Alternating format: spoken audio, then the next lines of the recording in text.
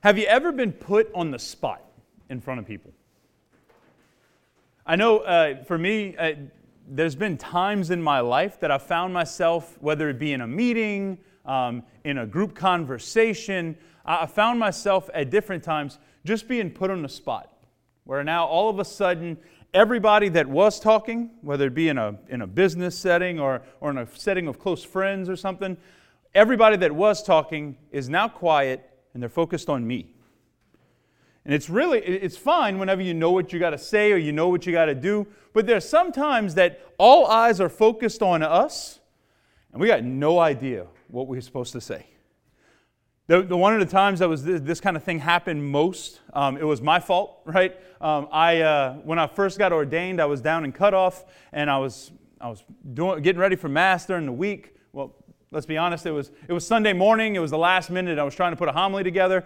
So I wake up. I'm at 5 o'clock in the morning. I got 7 o'clock Mass. I'm going through, and I'm just looking. Okay, what's the readings? I hadn't checked on them. It was just a busy week. The week kind of got away from me. I finally look down. I use this commentary that I normally use, and I see just the 3 words, the wicked tenant. And that's all I saw, but I was like, oh, I know that story. That's good. I'm going to move on. That's great. Awesome. And I was like, I'll start going on and put my homily together. Now I'm in the sacristy. I'm ready to go, walk out. I read the gospel like I just did, and it's a different gospel. It took me 2 lines to realize it was a different gospel. And now for the next 45 seconds while I'm reading the gospel, 2 things are happening. 1, Holy Spirit, you ordained me, you better figure this out. Number 2, I'm trying to figure out and trying to put together what did they teach me in seminary about this reading. So I'm reading slow. I'm trying to make that 45 seconds into a minute and a half. Good luck, right? I got a room full of people. I got a church full of people that are locked in staring at me once I'm done. And I have no idea what I'm supposed to say. Now, if anybody from Cutoff listens to my homily from this weekend, they'll be like, he really did that to us. It's okay. They're from South Lafourche. We're going to ignore them. But anyway, I just know I was scared out of my mind because everybody in the church is now staring at me and I have no idea what I'm supposed to say. I think sometimes us as Catholics, us as Christians, we may, whether we realize it or not, because we come to church, there's a lot of times in our life that all eyes are locked on us, and we might not know what to say. Even worse, all eyes might be locked on us in our family or in our workplace because they know we went to church on Sunday. All eyes might be locked on us, but we don't know what to do. Today in our scripture, Jesus addresses this question. We may not know what to do, but the landowner still offers a very, very important question. And I think what it does is it gives us a chance to pause for a moment and to reflect on our own life. That question, why do you stand here idle all day? Let's break open the scripture and we'll get to that question, right? Jesus is talking about the kingdom of heaven. He's talking about the kingdom of God. And he says the kingdom of God is like a landowner who went out to hire servants to work in his vineyard. You got one guy who has a field, who has a vineyard, a big orchard of grapes. And what does this one guy have to do? He wants to harvest as many grapes as possible. He wants to bear as much fruit as possible in his vineyard. And he can't do it alone. Because if he's working by himself, doesn't matter how hard he works, it's not going to be the same as if he has 3, 4, 5, 10 other people working with him. Because he wants to bear the most fruit as he possibly can. He goes out at 6 a.m. The workday in the Jewish tradition in this time was 6 a.m. to 6 p.m. generally. And the reason why it was that is because that was daylight. If there was the sun, you were working, right? So he went out at 6 a.m. and he says, early in the day, he says, I'm going to go get laborers for my vineyard. He gets some people, they come in, and they're out bearing fruit. They're out working. They're out harvesting. Well, he realizes, man, I need more people. I want to harvest more. The harvest is abundant. We need more people. So he goes out and he gets more at 9, and then again at 12, and then again at 3. Comes to the end of the day. He's an hour before the end of the day. And what does he do? He says, no, I still need more people. There's still so much work to be done. So he goes out at 5. and he finds some who have been standing around with nothing to do. Idle all day, the Greek would have literally said nothing to do. And when he approaches them, he says, he puts them on the spot. Why do you stand here all day idle? I think for us, that question could be kind of piercing sometimes. We get put in a spot. Why do we stand around with our faith idle? What does it look like for our faith to be active? And our response to that question, very, very simply, might be, no one's hired us. No one's sent us out. No one's empowered me to do anything. No one's told me what to do. But why do we stand here idle all day? You know, in every Christian's life, in every Catholic's life, there are two moments that tell us what we're supposed to do. There are two moments that dictate the direction that we're supposed to go. And it's two moments in the sacramental life of the church, in the sacramental life of each of us, that sometimes we can forget about, or sometimes we can take for granted, but in reality, it's a big deal. These are two really, really major moments in our life. The first is our baptism. The day of our baptism, something massive happened in our life. Whether you realize it or not, at that moment, original sin wiped away. We know that. You were disposed to divine grace, meaning that God's life starts to live in us. That at the moment of our baptism, God's life now lives in us. The Holy Spirit has been given to us. Now we have a way to receive and to be in contact with God that is something so much greater than anyone had in the history of humanity before Jesus. That you and I are empowered at our baptism. We are gifted at our baptism with all the divine grace that heaven has. That the divine life of God, the same Spirit that lived in and worked through Jesus, that achieved all these miracles and all of His ministry and all of His preaching, that same divine life, whether you realize it or not, on the day of your baptism was gifted to you. It was given to you. It was given to me.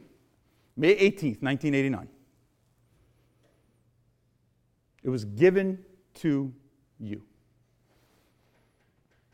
That second moment, though, at confirmation, is whenever this gift that we have been given then turns into an obligation that now we have to live.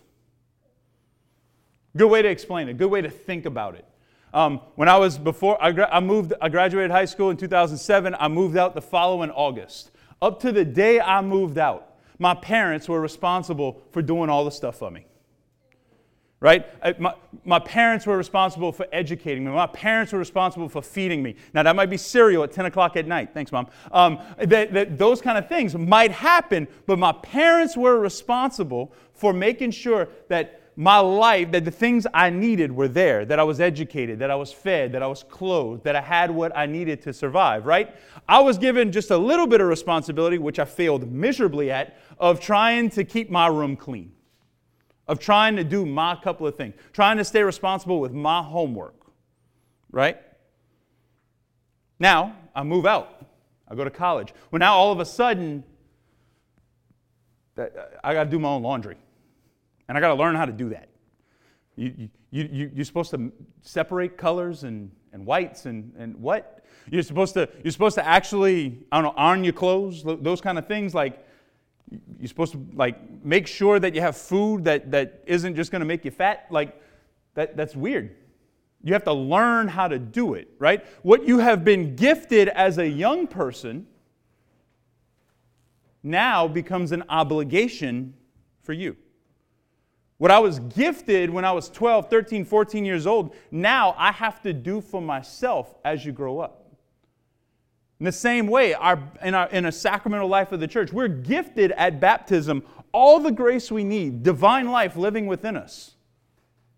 And at our confirmation, that gift now becomes an obligation. If you will, we use the language in our country a lot of rights. Well, you have a right to all of the graces that God has. But at confirmation, we have a responsibility to exercise it and to use it well. You see, for us, what does it look like to use it? What does it look like to put the graces of baptism into action? Very simply, it's to be the landowner, if we look at today's parable. When the landowner goes out, he's not going out looking for people that are just going to kind of twiddle their thumbs. He's looking for people that are going to work, right? He's looking for people that are going to be good workers on his behalf, who are going to try and harvest these grapes to the same intensity, like putting the same amount of their life into it as him. He's looking for as many people that are going to harvest with the same care and the same diligence that he will.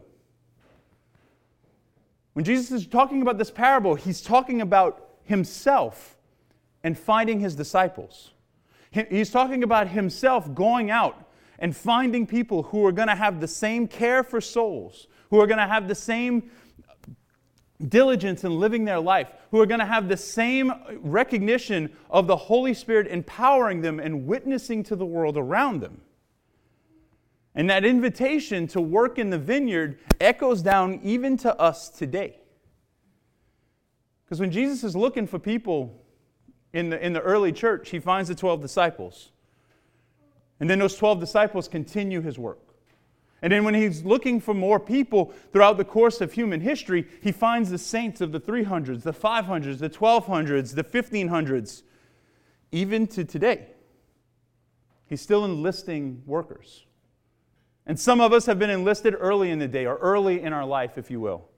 We've been cradle Catholics, and we've just been kind of brought up in it, and it's the normal thing. You go to Mass on Sunday. Some of us, it might have been after high school or college when we were getting married or something like that we started to say, you know what, I might take it a little bit more seriously.